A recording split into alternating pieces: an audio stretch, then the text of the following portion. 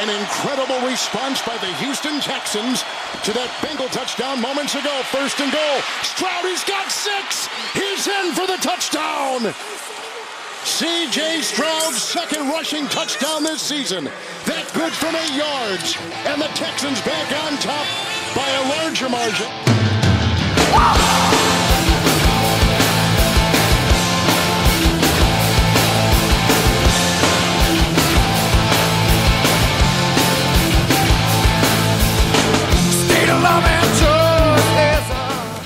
Hey now! Hey now, everybody. Welcome to the Sportscasters, Season 13, Episode 21. It is November 12th, 2023, as we count down towards the New Year's, finishing up Season 13 of the show. Looking forward to Season 14, which, of course, I announced last time. We will be back for Season 14 and presumably a 15 and so on. No plans for the Sportscasters to go anywhere. I did question everything this time, though. I thought about it. Do I still have the passion for this? Do I still love this? Do I still want to do this? And the answer is yes, and it's for episodes like this. In a second, Joe Buck will be joining us. Joe Buck, of course, the play-by-play man for Monday Night Football. The number one booth in football today is Joe Buck and Troy Aikman, and it isn't close, folks. And it's not because Joe Buck comes on this podcast either. They've dominated the season. They've asserted themselves as the best. They have a Super Bowl in a couple of seasons. And if it went by merit, if they picked announcers like they pick officials, they do it every year. They're that good. And Joe Buck is going to join us today, and he's going to talk to us about the big game they have next week, the Eagles and the Chiefs, which means Taylor Swift circus. And we asked Joe how he's going to handle that, and he gives a very honest answer. We do about 45, 50 minutes with Joe, and it's awesome, full of honest answers. I can't wait for you to hear it. So first things first. Oh, the second interview today is from our archives. I dug way back 10 years ago to 2013 for an interview that I did with Jack McDowell. Now, pieces of this interview may appear on an upcoming episode of Touring on Four Legs podcast. I think it's called Live on Four Legs. Live on Four Legs, excuse me. The Live on Four Legs podcast by Randy Sobel, a friend of mine in the Pearl Jam community. He does a great job there. And it is the 30th year anniversary of Versus, the 30th year anniversary of 1993, thus the 30th year anniversary of the infamous bar fight between Jack McDowell, Eddie Vedder, and whoever they were fighting, which landed them in a New Orleans prison for the night. 10 years ago, Jack was on this show, and he talked about that night, and we're going to play that for you in a bit. So, Joe Buck today, after First Things First, we'll do a book club, and then we will have Jack McDowell from 1990, talking about 1993 from 2013, and then we will have one last thing to close things out. All right, first things first, quickly, I want to talk about the Saints who lost today in Minnesota. They were non-competitive in the first half, and it's a trend that has, for whatever reason, plagued them this season. They have not been anywhere near acceptable starters, especially on the defensive side of the ball. And today, although the offense wasn't good in the first half, they were never on the field. The defense just could not get off the field, and they were giving up touchdowns. And Minnesota built a pretty much insurmountable lead at the half. Now, they played much better in the second half, and they had some chances with the ball in their hands to maybe tie the game down 8 and didn't. Derek Carr got hurt today. He hurt his shoulder and had a concussion, so he was out. Jameis Winston came in and was horrible. I mean, he made some cool throws that receivers made plays on, but he just throws – every ball's a 50-50 ball. He just throws it up for grabs. And they grabbed as many as we did. And we really didn't have a chance to win with Jameis in there. I don't think he's a serious option at quarterback, and I don't think Dennis Allen feels that way either. I think if Derek Carr can play, Derek Carr will play. And that'll be true for the whole year, and probably will be true under this under this staff. So unless there's a coaching change, I would expect Derek Carr to be the Saints quarterback going forward. I don't know if that's good or bad. I know it's better than Jameis, though. Jameis isn't serious. So they lose. They're 5-5. That's the bad news. The good news is that they're still in first place, right? So they're still in first place in the NFC South, and I think if you're them, your only path to the playoffs likely is the NFC South. It's definitely your only path to a home game. So just put all your eggs in the NFC South basket. Win the NFC South, and you get to host a playoff game in round 1, and you go from there. So I think that's what the season comes down to. Now, Michael Thomas was hurt today to end an extraordinarily bad week for him. Gets arrested during the week, then has a knee injury. We don't know how bad yet. My guess, it's Michael Thomas. It'll be very bad. Derek Carr, like I said, was injured, and also Marcus Lattimore was injured. So we went from a position where we had everyone healthy for the first time all year to very quickly 3 of the most important players injured. And we wait and see on all 3 how long they'll be out, but that's kind of where the Saints stand. Overall, it was a pretty exciting day of football. The closing windows, the witching hours at the top and bottom of your Sunday ticket day were very good. I woke up totally forgetting that there was an early game today, which the Colts won 10-6. The Browns beat the Ravens. Great finish there. The Browns are 6-3, tied with the Ravens in the loss, who are 7-3. I assume with a bye either next week or soon. The Texans with their statement win. C.J. Stroud looks amazing. They beat the Bengals. Both of those teams are 5-4. 49ers stomped the Jaguars. The Fighting Trembass just stomped. No touchdown for Christian McCaffrey. His streak ends. But the Niners rebound. 34-3 road win. They look very good, obviously. The Steelers outgained again. They've been outgained in every game, but they won again, 23-19 over the Packers. They're 6-3 somehow, which means at the top of the AFC North, you have 6-3, 6-3, 7-3. And then the Bengals are 5-4, so a beast of a division there. How many playoff teams is the AFC North? How many spots are they going to eat up? The Bengals beat the Titans. They're 4-5. They're right in the mix. They're in the NFC South. Again, the Cardinals, Kyler Murray's back, look pretty good.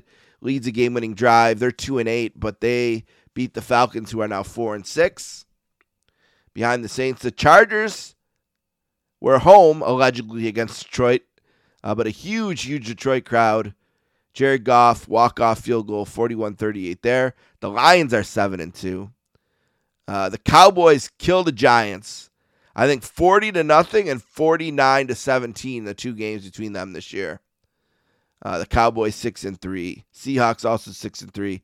They walked it off on the Commanders. So an exciting day of football, I thought, which was good, except for, my team losing. But now that the Saints have finished, it is officially international break in soccer, and I turn my head to Italy and to the national team and to qualifying for the Euros. And it's a pretty simple equation for them. They play Friday against Northern Macedonia in Italy. Take care of business, win that game. Then you go Monday to Germany to play Ukraine. You need to draw to qualify. So it's all in their hands. It's up to them. The 29 players were called by Coach Spalletti. And we'll go over that here for a second now. I like the calls. There's a couple guys not there because of injuries, like Scalvini, who I'd love to have. Of the guys called, my lineup would be Donnarumma in goal.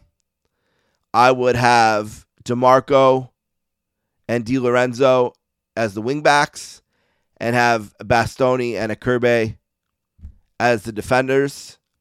Then in the midfield, I'd have Barella, Jorginho, who's back, and Locatelli/Frattesi. I'd play all 4 of those guys, really. And I wouldn't even mind seeing Bonaventura a little bit, too. I don't want to see much of Cristante, but they're strong in the midfield again. I think it was smart to call Jorginho, who should be calm and poised and kind of settle the boys and make sure they're ready. Up front, Chiesa has made it to, hopefully he doesn't have to get sent home for any reason. And Chiesa, Raspadori, and Scamacca up top is as good as we've had in forever. So I like the call-ups. I like the potential lineups. There's no reason not to beat Northern Macedonia. No reason. Take care of that business at home. Get the win. It was a ridiculous loss in November or March of 2022 to keep us from the World Cup. It was a ridiculous draw, and it's enough of this shit. Beat Northern Macedonia, and then take care of business with a draw or better against Ukraine, and you're in the Euros. There's no reason not to be. So that's the task at hand. That's where the focus will be now through Monday. And we hope for the best. So that's a little bit here off the top, and I'm really excited for this show. So let's get going. We're going to take a break, and when we come back, we will be joined by Joe Buck.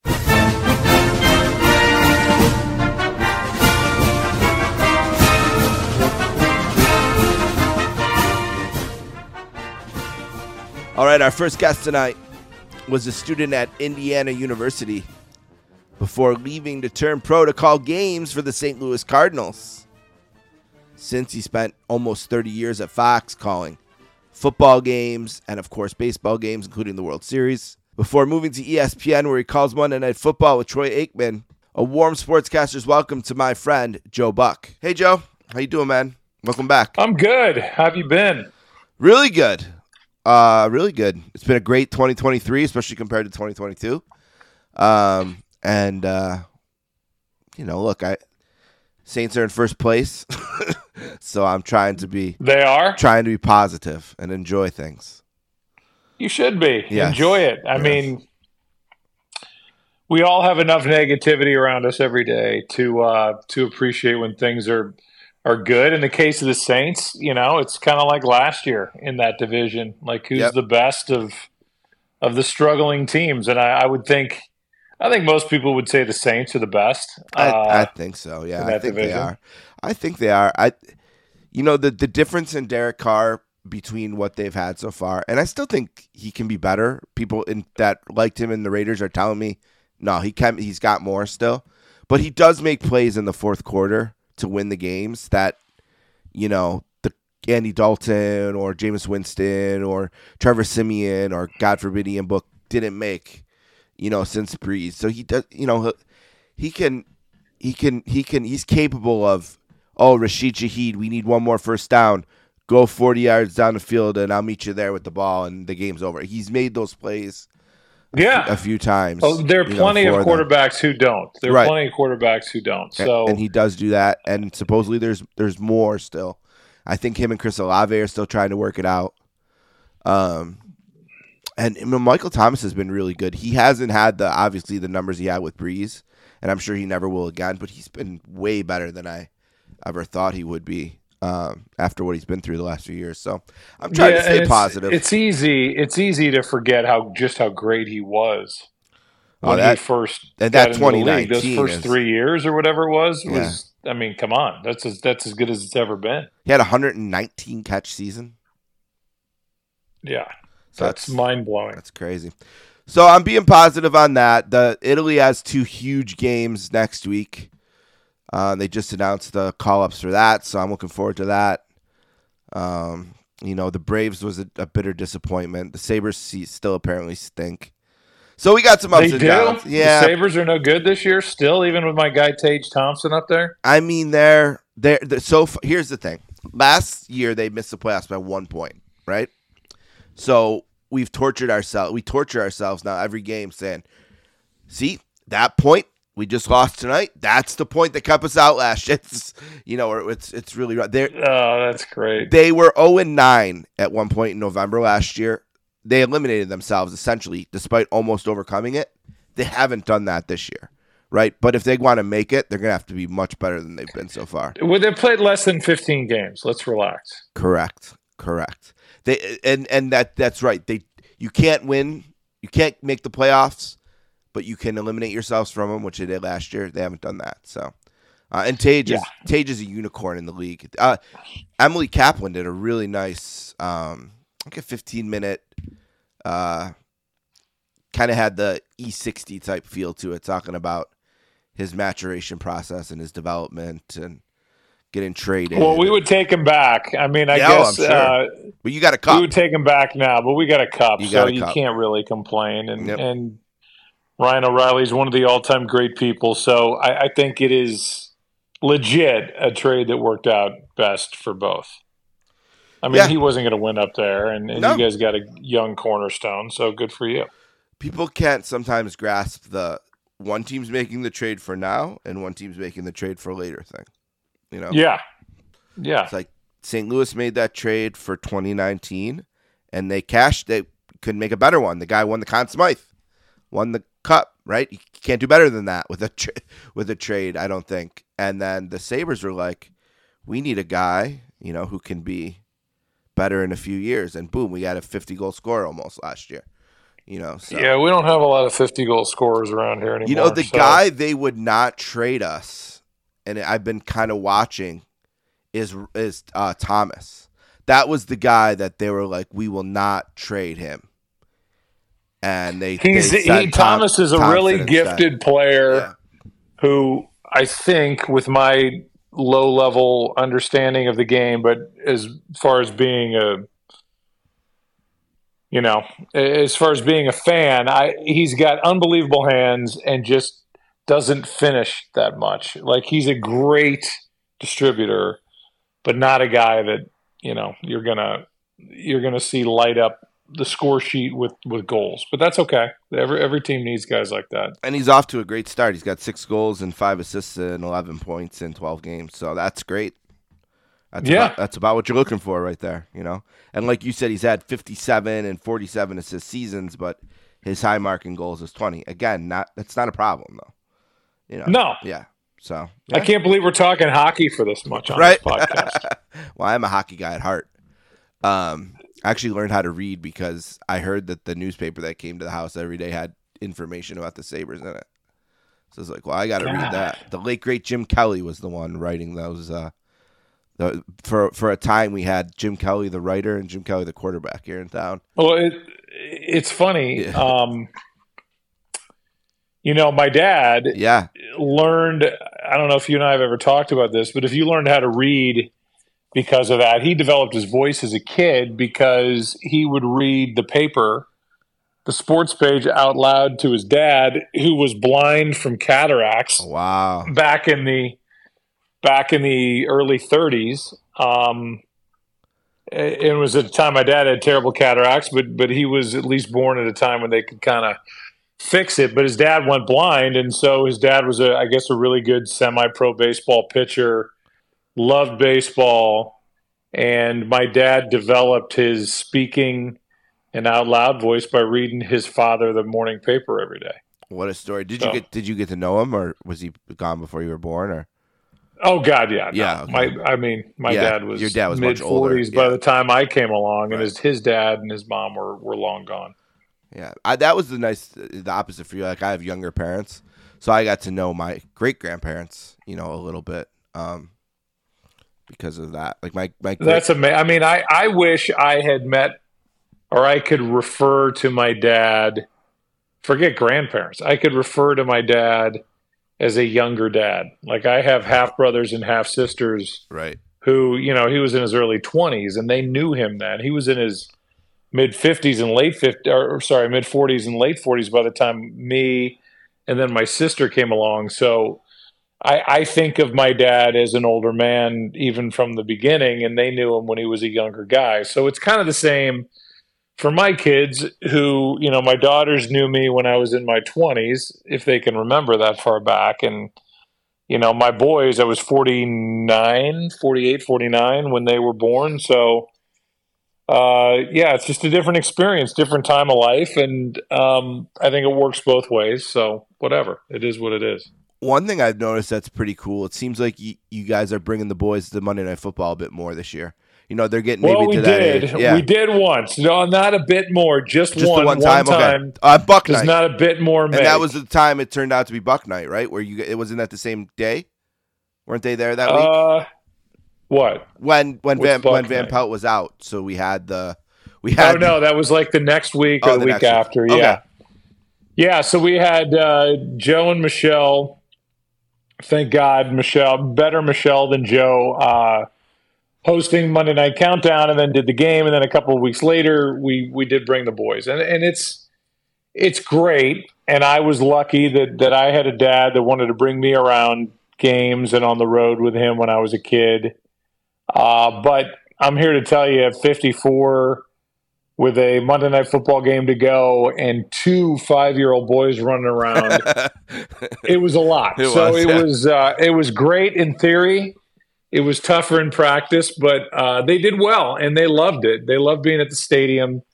They loved being around it. We were at the stadium the day before, and just for them to get to kind of see where mom and dad go when we're gone, and get the feel of what it's like when we're FaceTiming them from games from the other side of that phone, is good. And I think has value, and gives a little context to, the boys knowing, we do leave for, it sucks that we leave, but there's a reason why we go, and then we're excited to come home. So that trip was really good. I'm glad we did it. I'm reading Kenny Albert's book right now, and obviously a big part of the book is about his relationship with his dad. He talks about going to the 92 Olympics with his dad, the dream team. That's the big one, the dream team, the real dream team, the one and only. From 92 and times like that. And I know we've talked about, obviously, you working with your dad and going to ball games with your dad. Your dad also did a ton of national stuff. Do you remember going to sporting events outside of St. Louis with your dad when you were a kid? Anything like big like that sticks out, a memory of being somewhere? Oh my God, yeah. I mean, I was the luckiest kid in the world. I came along. My dad, as I've already said, was an older dad. He had 6 kids. But by the time I came along, I think he was willing and more invested in being involved as a dad. And I think he would tell you that if he were around to be able to tell you that. So he took me when I got to be 7, 8, 9 years old. I think I was in every National League city by the time I was 12. And I would be on the team bus, on the team charter plane, in the clubhouse, in the broadcast booth. I mean, I was immersed in that world from when I was a little kid, and it's the main reason why, other than all the nepotism jokes and all that other stuff. I think when you're, immersed in it, you see a parent who loves what they do, and it's around you all the time like that. It's bound to seep in. And I think I was learning things without even knowing that I was learning them before I was 10 years old. And that's why I was able to start with the Cardinals and not feel overwhelmed by the job when I was 21. And Fox came along, I was 25, and the World Series came along, and I was 27. And I just think my clock was sped up by the fact that I was lucky to be included when my dad was in a position to be able to take his kid to work. He loved having me with him. Now, in my head, I want to say 89 is kind of when you really got going. So was 88 your Indiana year? Like, where were you night one, for the Kirk Gibson home run? Your dad famously called that. Like, where were you that night? I was in college. I was in Indiana, and I was watching it on TV. I did not hear my dad's call until God knows when, the next day, the next week. But when I was watching the game, I was probably the only person in the Sigma Nu frat house to actually be watching the World Series in 1988. But it was a different time, and I think it had a little bit, I think you had a better shot of a kid from St. Louis sitting in Bloomington, Indiana, watching a World Series between the Dodgers and the A's in 1988 than you might in 2008 or 2023. Yeah, certainly based on the numbers this year. Yeah. Yeah, I mean, and that's another discussion. But I think, as time has gone on, so maybe I wasn't the only one, but I was one of a few watching that game in college.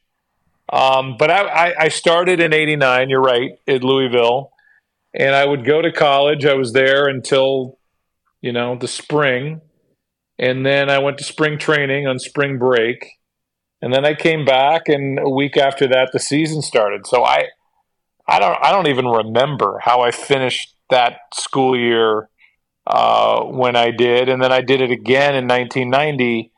And then by 1991, they were looking for a fill-in for my dad, who was doing CBS TV games on the weekends with Tim McCarver, ironically enough.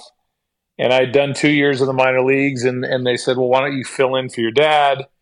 We'll call it a fill-in gig, but you'll still be a part of every broadcast, all 162. So I was faced with the decision: do I go back to Indiana and finish my senior year, or go do the Cardinals? And it was like, well, if I go back to Indiana, I'm going to hope one day that I get the Cardinals job or something along those lines, or I can just take the Cardinals job. So it wasn't a very hard decision back then to kind of shift and leave however many credits short I was. It's less than 20, but in that ballpark, and just go to work. And I tried to finish my college education through correspondence, tried to finish at St. Louis University, tapped out on both occasions, and just sit here as a college dropout, 30 years after. Well, it was a good thing they didn't have that 3 years post high school graduation rule for, Yeah, I mean, I know that exists somewhere, but for me, it was like, let's go, let's jump in. And I probably wasn't that mature to be doing Major League Baseball and handling criticism. Coming in as the lucky nepotite in the nepotism world, and a nepo baby, we call them now. Oh yeah. But again, I mean, I had been around it for so long and so intensely that I think that won the day, and I was in a position where I could handle it. Probably before I was totally ready as a young man to do so. I had to listen to an interview I did 10 years ago the other day because I was looking for a clip of something, and oof. So I won't. Let's not worry about how you were doing specifically. Back then, I'm sure if we had to listen to it, we wouldn't even recognize it. Actually, you know what clip always comes up, and I'm like, man, that's Joe on that. I think it was either year 1 or year 2 at Fox. It was a Saints and Rams game where the Saints punted it into the end zone and everyone just kind of walked away, but the Rams player picked it up. Yeah. And I always every time that clip comes up, I'm like, oh man, back when Joe was slumming it in the 3-7, 3-8 Saints Rams game. There you go. Yeah, I mean, that was.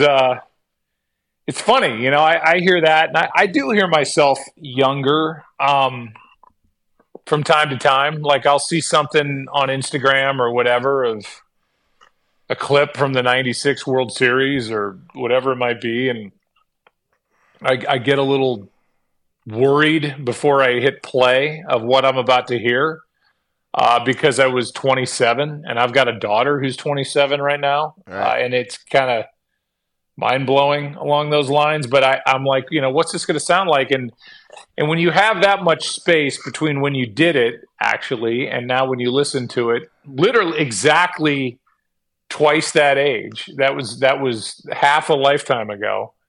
I'm proud of how it sounds. I don't feel like it sounds like a kid broadcasting the World Series. I think if I go back to my early Cardinal stuff in '91, that probably would sound more kid-like. But by that point, I was in my 6th year, 7th year of broadcasting Major League Baseball, and I had changed my voice enough because when I came in, I was up here and I talked a little bit higher and I sounded like a kid and I was going really fast. And then as the years went by, my voice got deeper and deeper. Stern's trying like that to make Howard's like that. Yeah, totally. Yeah, you're right. And trying to make myself, I think, sound older by having a deeper voice. I think it finally took by the time I was 27, and it doesn't sound to me like a kid. Maybe it does to other people, but you're always way more critical of your own stuff than anybody else Sure. is. And I listened to it. I'm like, I'm proud because I was nervous. I remember being nervous, but it doesn't sound like the person talking on TV is nervous. So that's good. And I like that Yankees call from '96 to Charlie Hayes catch back on top of the baseball world, right? That was the gist of it. Yeah. I thought that's a really good one, I think. I think if we were ranking all the World Series final outs, that'd probably be in the top 10 at least. Well, I think it is true. The whole you never forget your first, right? And when you do 24 of them, you definitely go back all the time, or I do mentally, to that first one and feeling like I was, it's like, shouldn't Vin Scully be sitting here doing this? And instead, it's me sitting in Yankee Stadium going, what the hell am I doing here? And that's one of the last real times I remember feeling nervous to do a game. I'm always anxious. I'm always excited. I'm always, wondering where the game's going to take everybody, and especially me when you're sitting in that chair. But that was different. That was like, oh my God, I don't know if I can do this. Trophy was in the building. The trophy was in the building, right? Yeah. Exactly. Yeah, Yankee Stadium. I think, yeah, totally. And I think, like Brett Favre used to say, it takes me a big hit at the beginning of the game to kind of shake the nerves and just go play. And there was nobody there to hit me. But I think once you get rolling and you're worried about your job and calling it like you should, I think the nerves just fade away and you end up getting back to how you should have been at the beginning. But I've never really watched that first on camera from 1996. I could easily on YouTube, but I wonder what it would look like, and I guarantee you what it looks like and what was actually going through my head and my body at that time are two totally different things. I think we'll put 2021 because it's my team aside. I think my favorite final out call, I'll give the Red Sox 04 a slight bump over the Cubs one. I don't know. The Red Sox fans have longed to hear it. There's something really poetic I liked about that one. Yeah, and I didn't. I'm proud of the fact that I didn't think about that beforehand. I made that mistake a couple of times. You and I probably talked about it, but planning out like the McGuire home run call, and right. I had a corny one time in Philly when I was a young football guy, and I just hate those. It's like I would rather say something plain and have it be real in the moment than have some corny line that I thought of that morning at breakfast before I did the game, because you don't do anything else like that. I don't think, well, when the first ground ball happens tonight, I'm going to say ground ball to Knobloch, who's over to his left and throws to. You don't think like that. You just see it, put it in your mind, and spit out whatever you spit out. And when you get overwhelmed by the moment, you start planning that stuff out, and they never work. It's always corny, and I hate being corny. So give me the call that's, like that one. Red Sox fans have longed to hear it. I didn't think about that one time before I actually said it. And, for Red Sox fans, it's iconic now. Yeah, it's become iconic. I think if you're a Red Sox fan, for sure. Baseball probably as well. Yeah, it was. All I know is it ranked with my daughters because we were all obsessed with the ABC show Lost when it was out. Yeah. And they played that clip in the show to prove to one of the main characters named Jack, played by Matthew Fox, I think is his name, the actor, that they had access to the outside world. And it was like he was a captive. He was in a jail cell. And the evil guy was like, oh, we have the ability to talk to the outside world. And he says, oh, yeah, sure you do. He said, yes, we do. We know that so-and-so's president, and we know that the Red Sox just won the World Series. And the character's like, I'm from Boston. Now I know you're lying because we never win the World Series. That's good. And then he wheels in this decrepit old TV, and it's me saying, Red Sox fans have long to hear it. Good on Fox. Oh my God, letting him use that too. Good on Fox. Yeah. No, that was. I mean, but that was at a time. I worked for David Hill, who was like that. I remember saying to him one time, what if NBC asked me to host SNL? Would you let me do it? And he said, would I let you do it? I would drive you there. Yeah. And the point being, how is that in any way bad for Fox to share that audio or to share their talent and say, hey, this guy just hosted SNL, or hey, this guy's call is on ABC's Lost. You can also see him next week as he gets prepared for whatever game. It's smart. It's free publicity. Absolutely. So David Hill got that. I don't feel like a lot of other network bosses got that, certainly at the time, and probably still don't get it. Well, you bring up David Hill, and I know he's someone that you talked with when you made the decision to go to ESPN, and I feel like we had that big shuffle, right? Now everyone's settled in. This is the second year, everyone's settled in. And I know you can and won't say this, but I will. I think you and Troy have really established yourselves as the number one booth by far. I know I'm not the only one. I know I'm not the only one saying it too. I know you keep your head down. You don't look around, but people are getting. That's the feeling right now. You guys have really established yourselves. I think Troy's having his best season this year. I do too. I think he's just been really great. Some of the other guys have danced around the Zach Wilson issue when calling Jets games, and Troy was not afraid to call it like he was seeing it. And I thought that was really great. I think he's having his best year.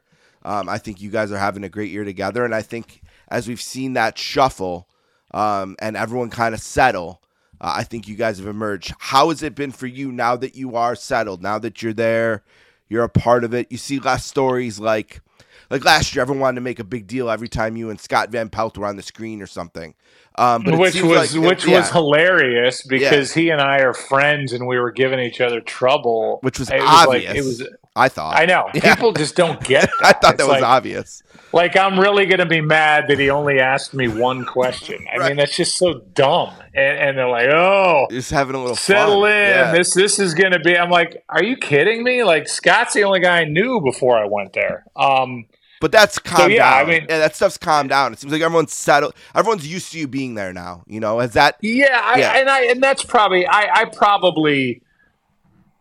probably took for granted that people would know that I was kidding. But I think people go, "Oh, it's the Fox guy at ESPN." I've never thought like that. It's just like, hey, We're all here. We're all one big team. But you're right. I mean, I feel like not only are people just more used to it now after all that weird shuffling, but I feel like an ESPN guy now. And I felt like last year, after I guess it was 28 years, whatever the number was, at Fox, I felt like the Fox guy at ESPN. Now I feel like Fox is down the road. They're happy with what and who they have.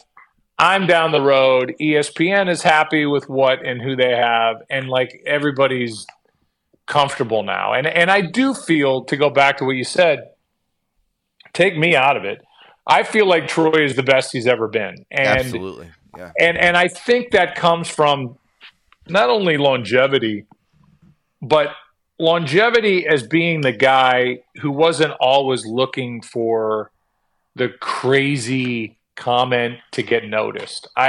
To me, he's like the manager in baseball that had a really solid big league career, like Bruce Bochy, who just won it all. Yeah. Bruce Bochy was a really good long-time backup, sometimes starting catcher. Dusty Baker was a really good big league ball player who broke in with Hank Aaron and played for years for the Dodgers and what have you. And they were secure with their legacy, whether they managed ever or not. And so a lot of those guys just kind of let their teams play, even in the analytical world. And I feel like Troy, if he never broadcast 1 second, could hang his hat on an unbelievable playing career with 3 Super Bowls and a Hall of Fame career and all that stuff. So he doesn't, I don't think he ever got into this feeling like he had to prove his worth by saying something that would get attention. He already had attention.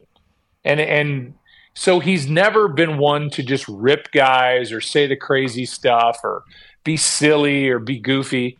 And then when he says something like, with regard to Zach Wilson last week, like, hey, in the NFL, you can't, that's a layup throw. You can't miss layups. And here's how he's playing. Here's how Troy Aikman, see him. And it's not mean. It's not ripping just to rip. It's an honest assessment from a guy who has all the credibility in the world and who's just giving honestly how he feels. And if he played great, if Zach had played great, Troy would have been the first guy there saying, hey, this kid's playing out of his mind right now because he's secure in what he has accomplished already in the game. So I think there's so much value in that. And I'm glad you and other people hear that because I really honestly do think he is the best he's ever been. And therefore we are the best we've ever been. Yeah, I think the booth is humming. I think you guys are at an unbelievable season. A couple more quick ones, and I'll let you go. Sportscasters here with Joe Buck.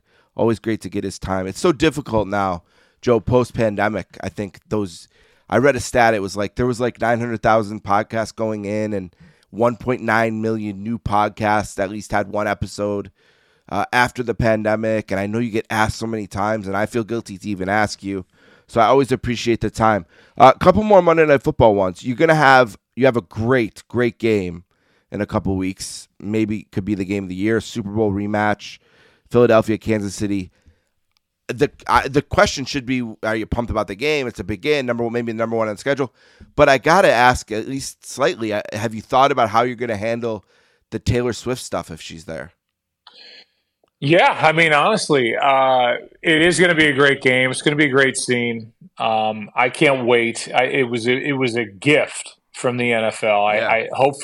Hopefully that's what ESPN had in mind when they brought us to Monday Night Football, that they would get a game like that, and that I think makes everybody proud at ESPN. So we'll do it right. We'll do it justice. And yeah, I mean, I think it's you have to tread lightly, and I don't think you can be a smartass about it, and I don't think you can. I mean, believe me, I've got 27 and 24-year-old daughters. They've already mentioned to me, Dad, you have to make sure that you're not a smartass about Taylor Swift, which I wouldn't be anyway. But I think you have to be careful. I mean, Al talked about it a few weeks ago. Right, he wasn't happy. I don't think you can go overboard, but you can't deny that this is the world's megastar, and she's sitting in the same stadium rooting on Travis Kelce. And what's wrong with that?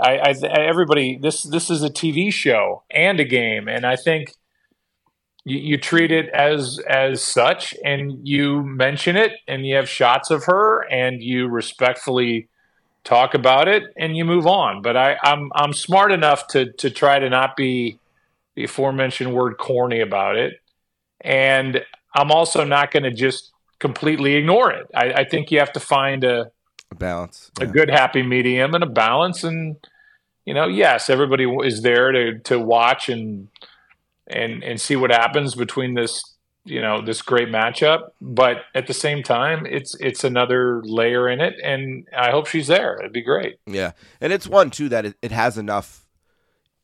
Maybe some of the time she's been there, that's been the storyline. Of course, we got to go there. What else is there? Chiefs are winning by a few touchdowns. Yeah. Well, this has got you got the Kelce brothers, the Super Bowl rematch. You got Mahomes. So there's a billion storylines. So probably easier to find balance maybe than some of the earlier. I think that's Steve. That's a really smart. That's a smart assessment, because I think there probably have been games that aren't competitive, and it keeps. And then people are like, come on, I just want to watch. But yeah, I mean, it's Hurts and Mahomes and Kelsey and two really great teams. I mean, they're both on their bye weeks. So what is it, 8-1 against 7-2, and two teams that played to the wire in the Super Bowl, and it could be a Super Bowl preview too. So it would be impossible to get carried away with that because there's just too much. There's too much football to cover. So in much that else game. going on. Yeah, what a game. You guys have flex scheduling this year. It's been interesting so far. It seems like the league, the networks have been prioritizing in some ways the market sizes and who the teams are, as opposed to what the game quality. That might be also because it's early and maybe there's a perception that everyone's still in it.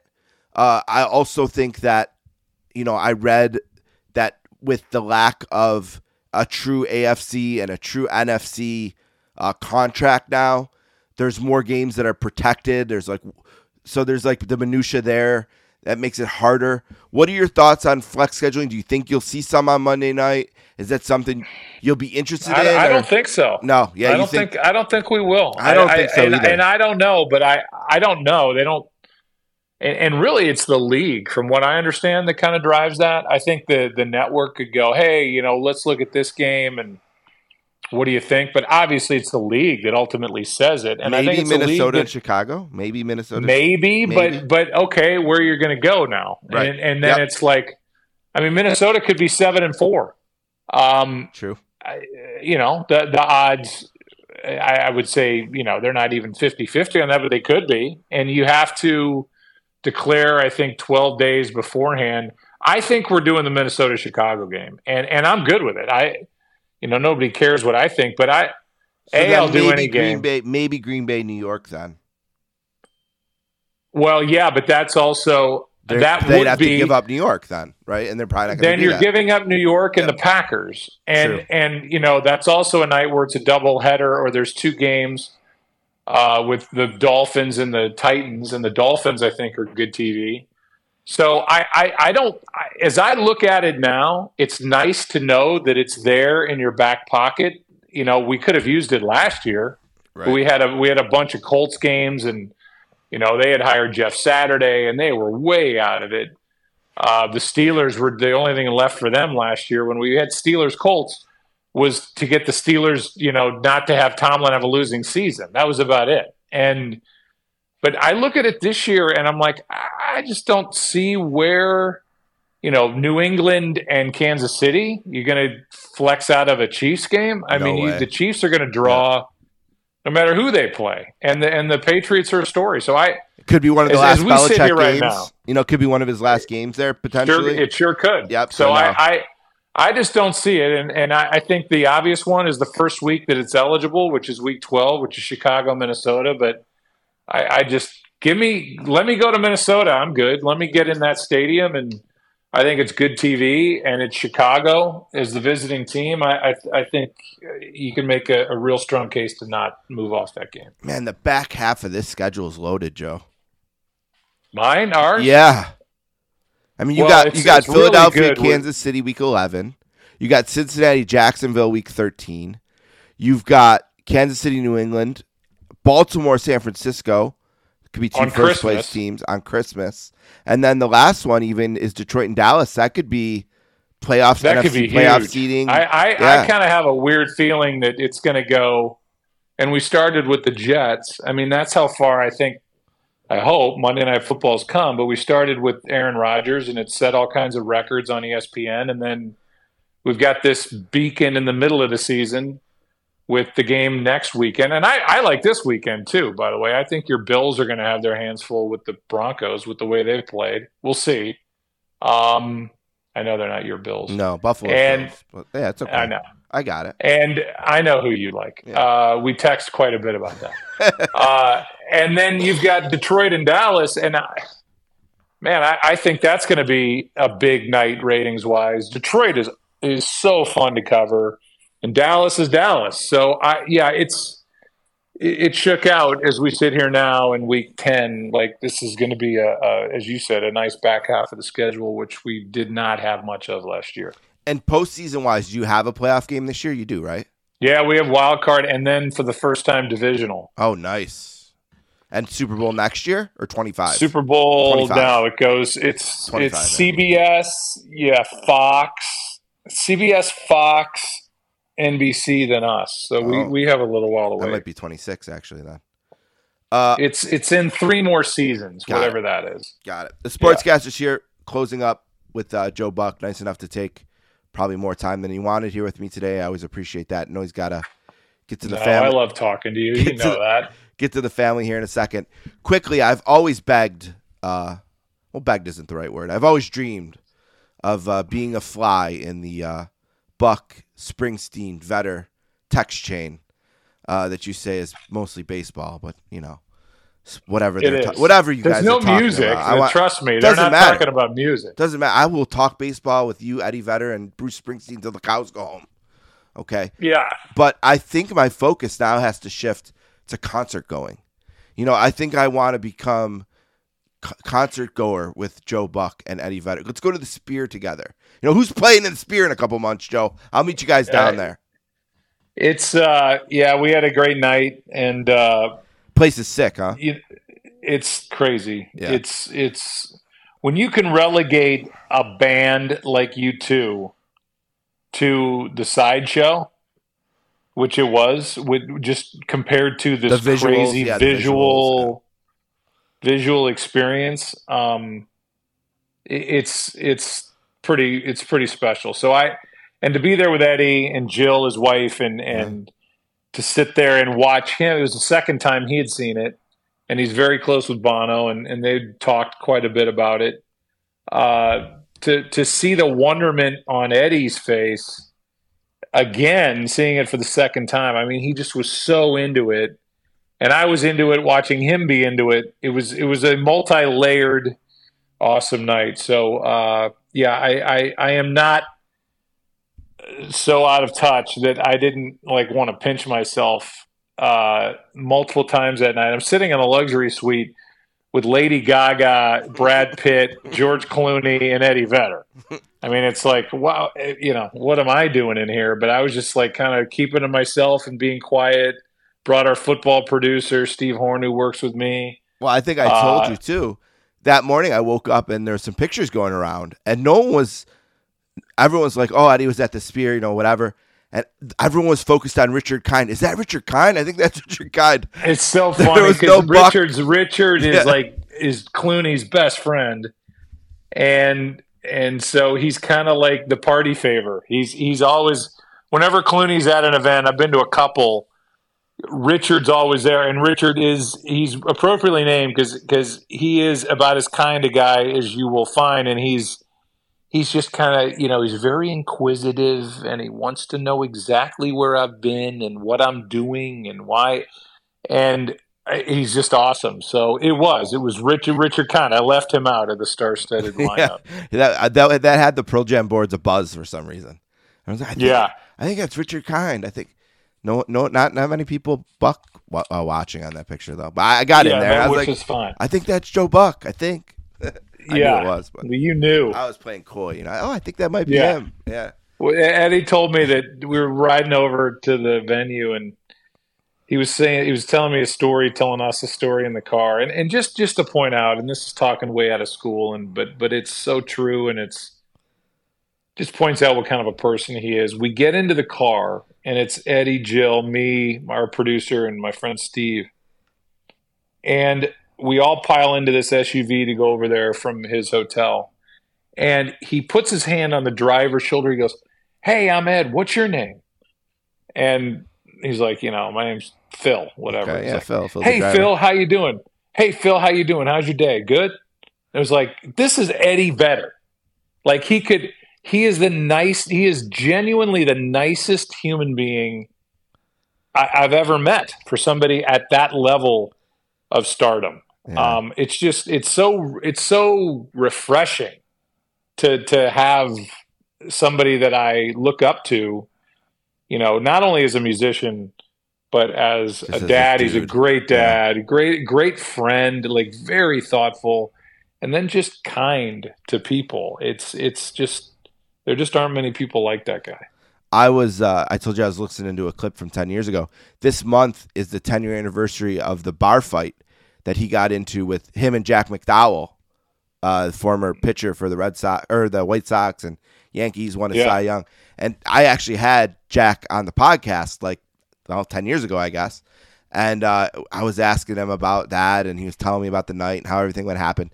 And one of the Pearl Jam podcasts reached out to me and said, "Hey, I know you had Jack. Do you have any contact? We would like to do something for the 30th anniversary, whatever." That's why I was looking back, and just an unbelievable story of those two guys, in New Orleans, just minding their own business. And I don't know, as someone was trying to say Nirvana was better or something, picking at him all damn night. They wouldn't let it go, and then I don't know. McDowell tells the story better than me, but I see, and for me, only knowing Eddie, I would say really well the last handful of years, I can't even imagine that. Right. That to me, to me. Well, they were certainly not the aggressors from the story. They did everything they could to avoid it that night, But they were the famous people. People are like that. It was, they're famous people in a place where alcohol is and bad things happen. All right, Joe, do you have any questions for me?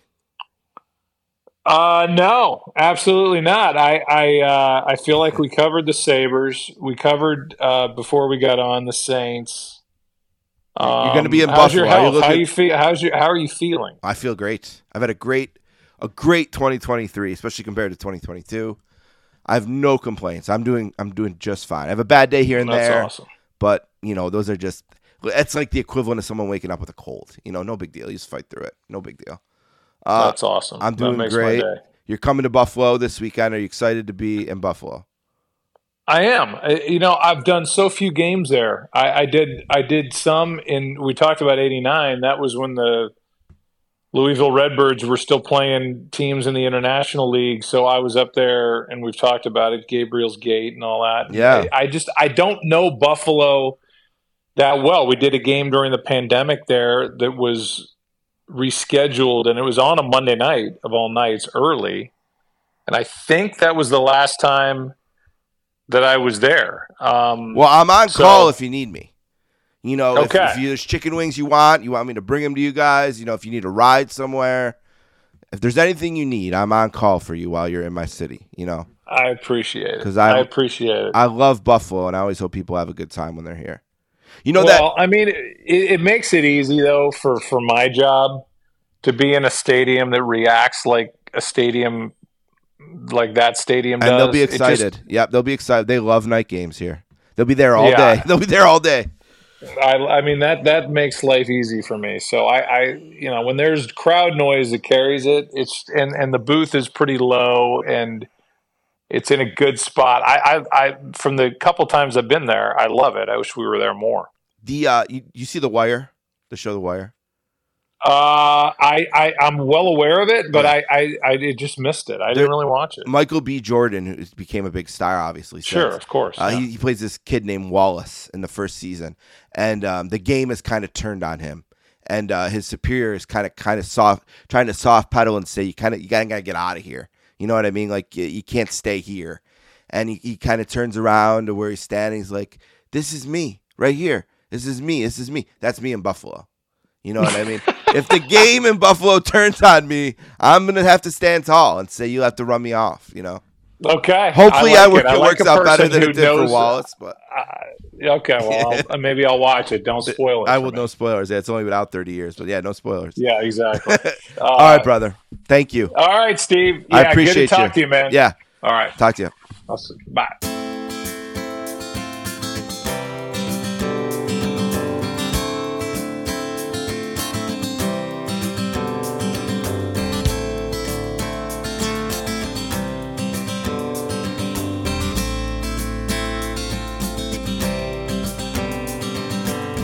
Seven men broke loose in 73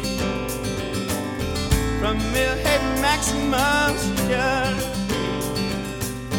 traffic just lined up across the front page. All right, I want to thank Joe Buck for being on the podcast today. What a guy. What a guy. If you're out there and you're one of these people, look, if you don't like Joe Buck because it's a preference thing. You don't like the sound of his voice. You know, you don't like the way he dots his eyes. You don't like the way he crosses his teeth. I understand that. You know, we all have our favorites, people we like, people we don't like. But if you're out there trying to say he's a jerk or he doesn't have a good sense of humor or he's not a nice guy or he's a Nepo baby, you're wrong about all of that. He's too good. All right, quick book club update. The first book is one we finished last episode called Draft Day, How Hockey Teams Pick Winners or Get Left Behind by Doug McLean and Scott Morrison. You can find our interview with Doug and Scott on season 13, episode 20 on the Sportscasters feed. So thank you to Doug and Scott. Draft Day, highly recommend this book. One of the best ones of the year. Next up is Kenny Albert, our guy Kenny, a mic for all seasons, my 3 decades, announcing the NFL, NHL, NBA, MLB, and the Olympics. And Kenny will be on with us the next episode to talk about his book, A Mic for All Seasons. Can't wait for that. One more also for this year. It's called Hometown Hockey Heroes by Ken Reed. We will track Ken down to talk about some of the uplifting stories from all across Canada that involve hockey. I love stuff like this. We'll track Ken down before the end of the year, and then we'll start working over Christmas break on this one. Charlie Hustle, The Rise and Fall of Pete Rose and the Last Glory Days of Baseball by Keith O'Brien. That will be for next year. So that's where the book club stands as we finish up 2023 and head into another year in 2024, as the book club is going to remain important and get more important as it gets harder to book guests. The one true constant is people willing to sell their books. They write a book, they will sell it and promote it and come on to talk about it. And it's the easiest way to book guests on a podcast like this.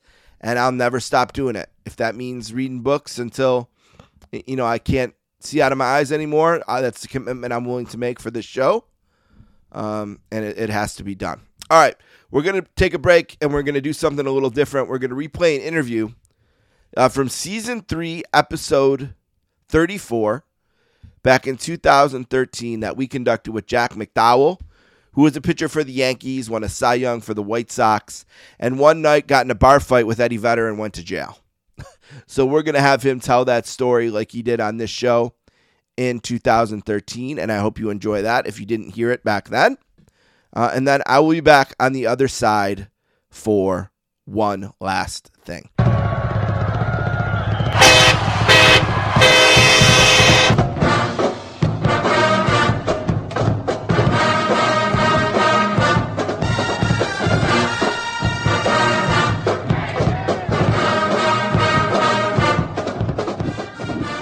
Our next guest was born in California and played college baseball at Stanford, where he won a national championship. He played Major League Baseball from 1987 to 1999 for the White Sox, Yankees, Indians, and Angels. He won the 1993 Cy Young Award and is making his first appearance on the podcast today as the second member of the Pearl Jam Superfan Series. A warm sportscaster's welcome to former Major League Baseball pitcher Jack McDowell. How you doing today, Jack? Hey, doing well. What's going on? Not much. Just really excited to have you on today. You're the second Cy Young Award winner to be on the show. John Smoltz was the first. And we're really excited to have you on to talk about baseball and Pearl Jam, and we really appreciate the time. All right. No worries. No worries, man.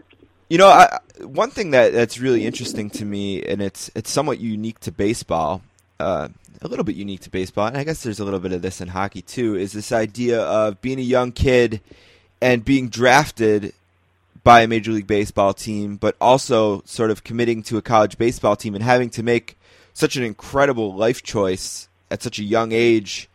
And for some people, it works out fabulously, and I guess for others it doesn't. You're, I guess, a case of it really working out, having gone to Stanford, graduating from there, winning a national championship, and then going on to a great Major League career. When you look back on that decision, is there anything that kind of stands out about how hard of a decision that was, or kind of maybe something in particular that made you lean one way or another? Well, at the time, being a Stanford commit guy, there weren't guys that were decommitting to Stanford. There weren't even guys that left. I think one of the first guys to sign as a junior out of college with Steve Buechele, and that was 2 years before I was a freshman. So when guys went to Stanford, when they were committed to Stanford, they went there. They didn't sign. So basically, a lot of the pro teams were, wary of signing of drafting me in the first place out of high school. So I didn't go in a high spot. I went in the 20th round to the Red Sox, and they ended up at the end of it offering me second round money. So I actually did get close to going, but it's funny at the time. Second round money at that time was $80,000. So that was big money way back then. But they might convince me otherwise these days. One thing that has been a big topic on this show since April has been winning a national championship. We had Ed Cunningham on, who won a football national championship at Washington, and my brother actually just won a hockey national championship at Yale, as everyone who listens to the show just rolled their eyes because it always has to come up like on every show, so it's kind of people give us grief about it. But talk a little bit about your experience winning a national championship, and maybe what's unique about it in baseball is, the College World Series being played in Omaha every year, and just what do you remember about that experience? Well, it's interesting because I grew up with it. Both of my brothers played baseball at USC, and they were 7 and 8 years older than me. And I actually got to watch my oldest brother, Jim, win a national championship there in 1978. So, I got to get out of school, fly back to Omaha with my parents, and watch my brother play and win a national championship. And that was such a big part of our family that the whole the college camaraderie and that whole thing was just kind of ingrained in us. So, to get an opportunity to do that, however many years later, it would have been 8 years later, was amazing. I mean, it was awesome, so much fun, and it was definitely, one of those things I had a goal to do. Was your brother at and it might be a silly question, but did your brother get to then see you win the national championship? Yeah, yeah. He was back there for sure. Yeah, that's really sweet. So, do you go back to Stanford all the time, and you part of the program at all? Are you still close with it, or? I'm not super close. I mean, I had been up to a handful of alumni games. We had a kind of, what would it have been, 25th anniversary little get together last year that I popped up and saw a lot of guys. But it's it's not an everyday thing. And now that I'm living in North Carolina now. I'm not in California, so not as easy just to John out there and take an hour flight up to see him anymore. Right. After college, obviously you went on, and like we said, it worked out for you. This time you got second time around, instead of getting drafted by Boston, you get drafted by Chicago, 5th pick in the first round, so it wasn't second round money anymore. It was obviously top end first round money, and you get to started there, and you made your major league debut at the end of the '87 series, and obviously your best year was the Cy Young year in '93. So a little bit of time there. Talk a little bit about developing in the major leagues, and maybe what it was in Chicago that they did that helped you develop into a top end rotation pitcher. Well, it was an interesting scenario in Chicago because when I got there in '87, it was a very aged team. There was probably 12, 15 guys in their mid to late 30s on that team, and it was definitely a team in transition. So in one respect, I was lucky to be drafted on a team that basically the entire team was turning over within 2 or 3 years. So, I was brought up quickly and kind of thrown to the wolves right away. But I think having those veterans around the first couple of years helped a ton. And having Carlton Fisk catch me those first, handful of years all the way, through my Cy Young was amazing too, because anytime you get a guy with experience, intelligence, and is willing to pass it on, obviously, you're going to be in a better situation than without that. And I think having guys like him and Charlie Huff, Jerry Royce, guys like that throughout the years really, helped me figure out what it was that I needed to do to be successful. It was a big help. It's an interesting thing for a pitcher, I think, because when you think about baseball highlights and the things that replay over and over, they're usually hits. I think like the thing. Yeah, I joke with Dan Patrick about that all the time. I'm like, it's crazy. You guys, the only pitcher's highlights are home runs. Right. Yeah, Jack McDowell threw a one hitter, and look what it was. It was a 420-foot home run off of, so, and you're like, That's all you get to see unless you strike out like 22 in a game. Right, exactly. And then maybe you'll get to see 2 pitches of the 22 strikeouts. Right, or if you're lucky enough to throw a perfect game or a no-hitter, they might sneak a couple highlights from that in. But then usually it's like, well, this was the great catch that saved the no-hitter here, this diving catch here. It's a home run. If you give up a home run, you know you're going to be on SportsCenter. That's the only good thing about it. Right, and I look at your career and I think about, a guy who pitched 250 innings, like 4 straight years, and won over 20 games in 2 seasons. And then when I think about, all right, what have I seen on TV? The only highlight I ever see is the game-winning hit in the '95 playoff. Oh yeah, it's a Seattle thing that runs. Right, constantly. that is. How is that something that bothers? Like, can you watch that now? Is that something that bothers you? Is it something like? Yeah, it's one of those things that it's tough. But then as you go on, where I'm at now and step away from it, it was such a cool moment in baseball that it's cool to be a part of that anyway. I look back and I go out, and a lot of people say that was the game that saved the team from to stay in Seattle, and what really got them back on the map and got everyone fired up about the team there. And so I look at that and I go, yeah, I guess it's a pretty cool part of history and one of the coolest series in history. So that's kind of nice to be a part of it. Obviously, it'd be nice to be on the other end of it, but it didn't happen, and that's the way it was, and so that's what we get to watch. That's really interesting perspective. I wonder if I think about hockey goalies that maybe like gave up and like Dominik Hasek, maybe, who had this great career with 5 Vezinas and 3 MVPs. I wonder if he thinks about the overtime winning goal in the Stanley Cup that Brett Hall scored on him, if he's able to have the same perspective. Yeah, I'm sure it's going to take a few years, but right. to get a different perspective. I always tell people one of the best memories and moments that I had in my career is the year that Kirby Puckett, and I forget, it was either 91 or 92, and he was entering free agency as one of the top players in the game. Minnesota, being a smaller market, didn't know if they were going to be able to afford him, didn't know if they were going to sign him back. He was talking with the White Sox. He's from Illinois, from the Chicago area. He had talked with us, hey, what do you think? We were fired up thinking, God, my Puck might come play for us. Wow, that's going to be great. Turns out he signed back with the Twins. Well, as it turns out, I'm throwing their home opener. I'm throwing against them in their home opener, my second start of the season of that year. And I get the first 2 guys out, and here comes Puckett, and they're like, "You're now batting!" in the crowd. I mean, you're talking home opener in the Metrodome, one of the loudest places around. Right. Thank you so much for staying. And you couldn't hear, I couldn't even hear Kirby in the Kirby Puckett. Number 34, Kirby Puckett. I mean, it was crazy loud, standing ovation, one of the loudest things. Like, I'm getting chills up there on the mound, and I'm fired up, and I throw the first pitch to him about shoulder high, probably about 100 miles an hour because I'm all fired up, and he proceeds to hit it. A pitch he should have taken, just, hey, ball 1, here we go. He hits it upper deck over the baggie. And you hear a place go from loud to louder, and I'm sitting there just smiling to myself going, this is unbelievable. And that's something that I've never seen that again, but it was such a crazy moment.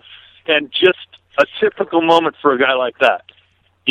Hey, you need a big hit, or I'm fired up, you're pumped up here, here's a home run for you, Guys like him or Ripken or I even said Barry Bonds. Anytime Bonds was at a milestone, it was like his next at bat. Oh, here. Oh, God, I need another home run here. Here it is. Boom. Right, they just don't. It wasn't like you were waiting for a month. Just don't miss those opportunities, I guess. That's crazy. It's funny because I asked Jan to do this as part of like a Pearl Jam Superfan series, and I almost look back at you and think of you as one of the very first Pearl Jam Superfans.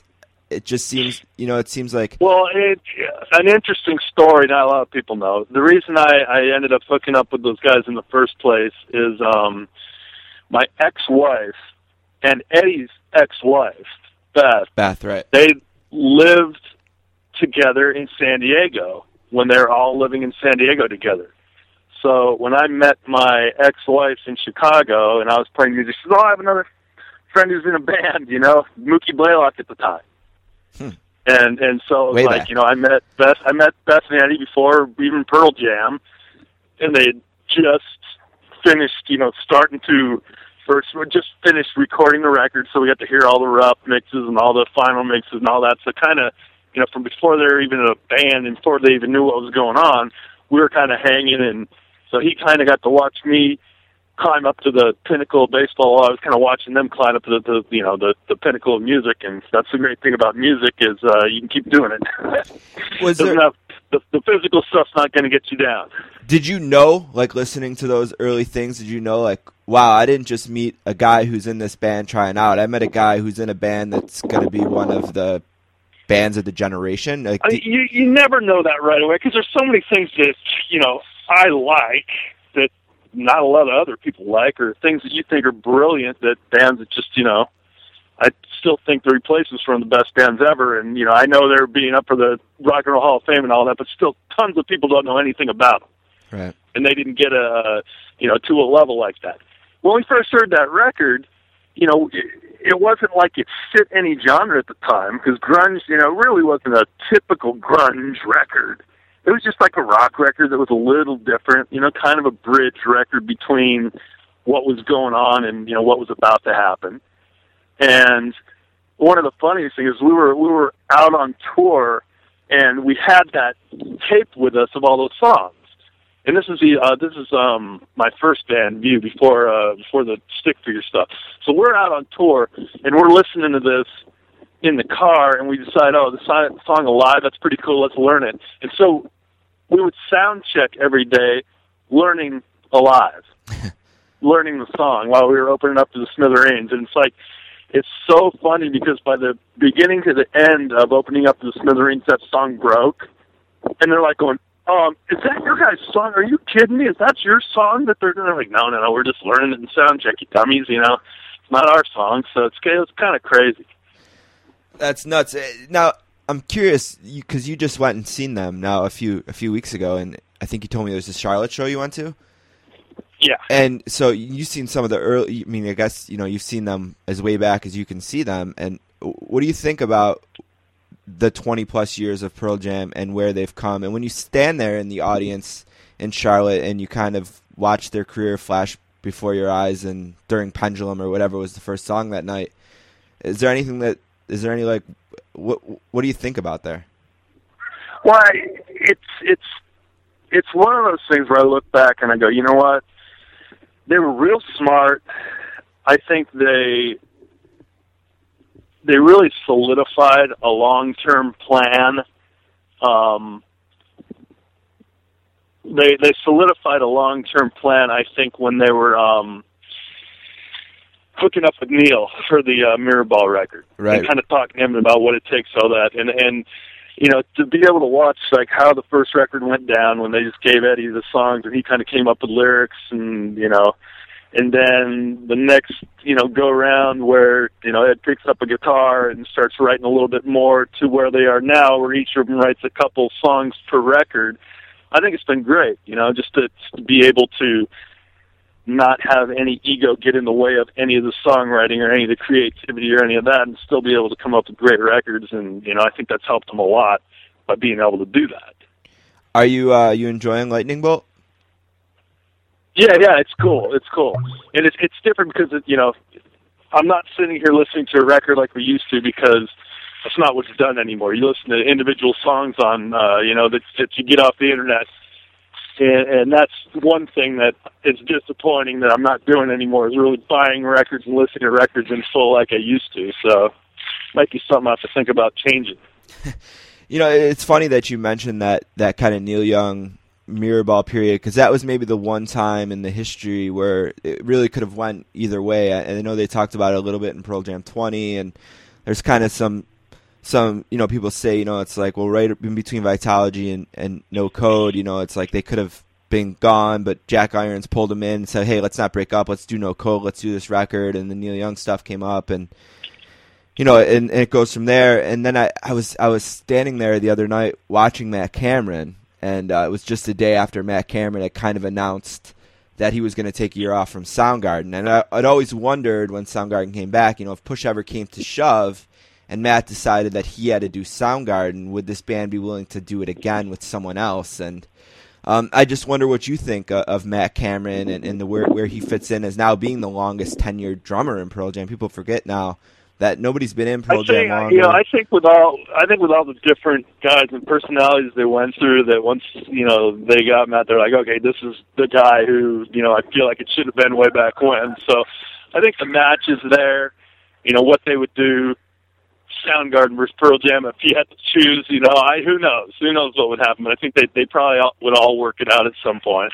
Right. Yeah. Well, I mean, at this point, it looks like he chose Pearl Jam, because he's not going to do any of the shows with Soundgarden in 2014. He says he'll be back with them at some point, but I don't know. It's just an interesting dynamic. Yeah, I want to ask you something that's really specific to you, and you can give me some perspective on being someone who's been a professional athlete and had a passion in music and played in bands. There's a guy on the Sabres. I'm in Buffalo, a hockey player named Drew Stafford. He grew up in Wisconsin. He played at the University of North Dakota. It was a first-round draft pick, and he's always been a little bit of a disappointment professionally. And people have maybe fairly or unfairly blamed some of his disappointment on his interest in music. He's a guitar player. He's not shy about how passionate he is about playing music. I don't know necessarily that he's ever been in a band that he's toured with quite to the level that you did, but I'm just curious, what do you think about music and how maybe your passion for music affected your career, and if you would buy into a fan, basically an uneducated fan, because it's people who don't know, Drew Stafford, who are saying he could have been an all-star player, but instead he spends too much time messing around in guitar or whatever. Yeah, who knows? I mean, to project anything on anybody, you have no idea. He could have done this because, maybe not. But there's more to it than, a lot of times there's more to it than just talent level as to the it's like the way guys are wired, the way things turn out. I think for me, it helped me stay sane, because I was never super comfortable at the time being the baseball guy, being the athlete. It's just was weird for me to always get introduced. Hey, hi, this is Jackie, plays baseball. And because I figured that just kind of pigeonholed me into being something. I'm like, it really kind of didn't really tie it all in, but that's what you got pegged as. So I think music helped me kind of be as a little bit of an escape away from that and try to create another personality for me almost. One last thing, and I'll let you go. And again, I really appreciate this. Jack McDowell, the winner of the 1993 Cy Young Award, kind enough to take some time to talk about baseball and Pearl Jam. And this is the kind of thing that I would have never asked you probably 2 or 3 years ago. But a couple weeks ago was the 20th anniversary of an incident in New Orleans. And since Eddie Vedder can laugh and joke about it on stage, I figure there's no reason I can't ask you about what you remember about the infamous night in New Orleans that you and Ed had. Yeah, that was crazy nights. They were down there recording. What was the record they were recording?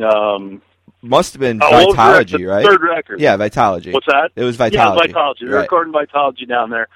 So in the studio all day, and Urge Overkill was opening up for him, a Chicago band. He said, hey, why don't you come down here and we'll hang out and, see a couple shows, hang out and have some fun. Okay, great.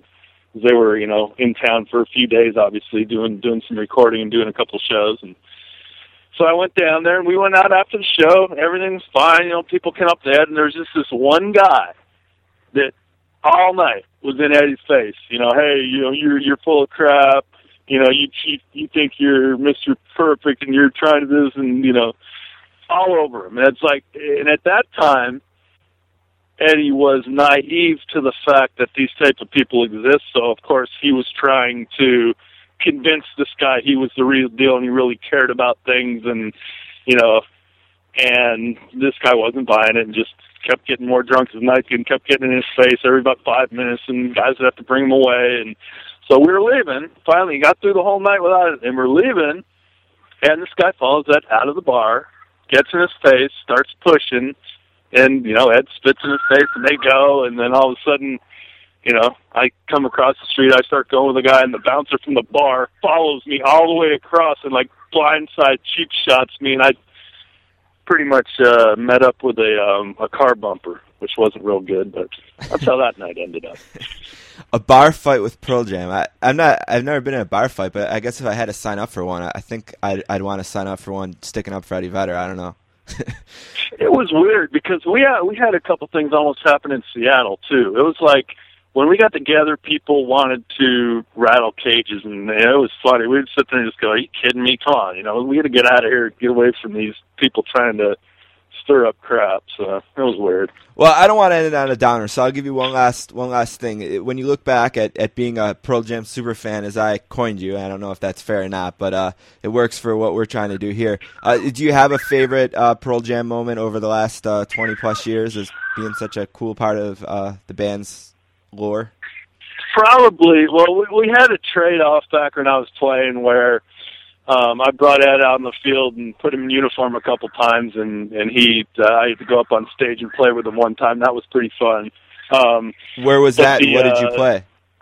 It was in Tampa, and we played Rockin' in the Free World, the typical encore for that period.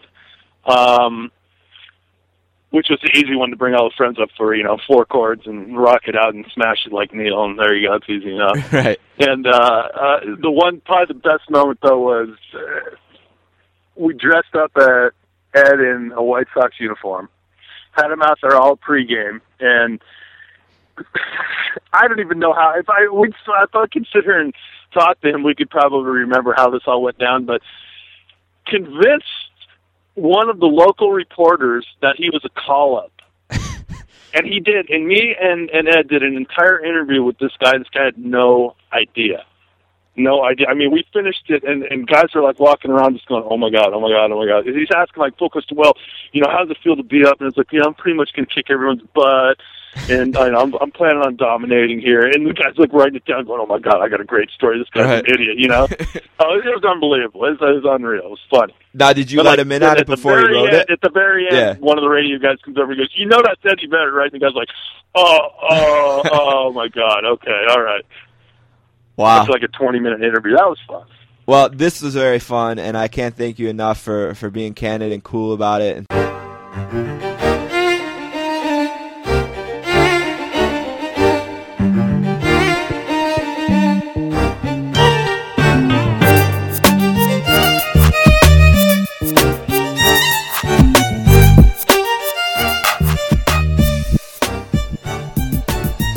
All right, I want to thank Jack McDowell and Joe Buck for being on the podcast today. Don't forget you can find this episode and all episodes of the Sportscasters podcast on our SoundCloud page, soundcloud.com/sports-casters, including the original episode that had that Jack McDowell interview on it back in 2013.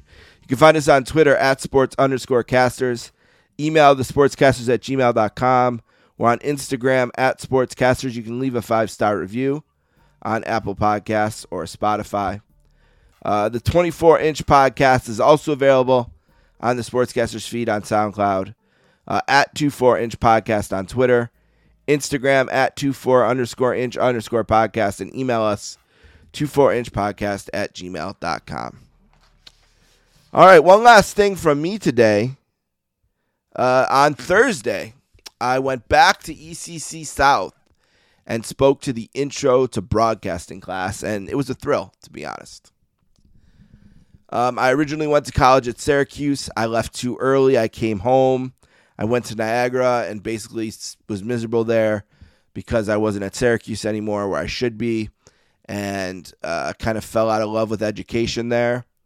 And instead of dropping out, I stuck it out, went to ECC for a little bit, and I met a guy named John Harrigan, who I've talked about on this show, who changed my life, got me back into education.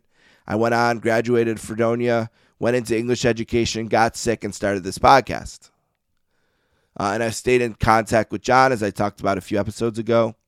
And through him, I got connected with Gina, who is in charge of the program now and who teaches the intro to broadcasting class. And she invited me to talk to the students. It's a room of about 20 to 25 students in there. And there was also a morning DJ at 96.1 in Buffalo, which is kind of like an adult contemporary station. And he does the morning show there. They play Christmas music all the time. I've never heard the morning show, but he was really nice. He spoke as well. We both did about 35, 40 minutes. I went first. I told him, I said, "You're the vet. I'll let you pick." He picked to go second. So on first, I had a blast. I just went down there, got right in the mix with them, looked them in the eye, told them my story, told my experience growing up in Buffalo, and how I became a podcaster and the highs and lows of the podcast. Talked about my health a little bit, what I've been through, the SI article, of course. I got to meet some of the students after, shook a lot of hands. I'm here for them if they're listening. Don't be afraid to email me. I hope I can help you. And I told Gina when I left, I'd be honored to come back and do it again next semester. And it just made me feel so good. And I felt so just alive and loose and sort of free down there. And I could have done it for an hour more. And I loved every question. I loved taking the questions. And, I'm just honored that I've gotten myself into a position where the intro to broadcasting class thinks me talking to the students brings value. What a blessing. And I was honored to do it. And I can't wait to do it again. And I'm so honored to interview Joe Buck today. And I'm so honored for you to hear this show. And I got some fire back. I needed it. The passion light was dimming, but I feel like it's on bright again. And hopefully we'll be back soon with Kenny Albert. Thanks for listening. I'm out.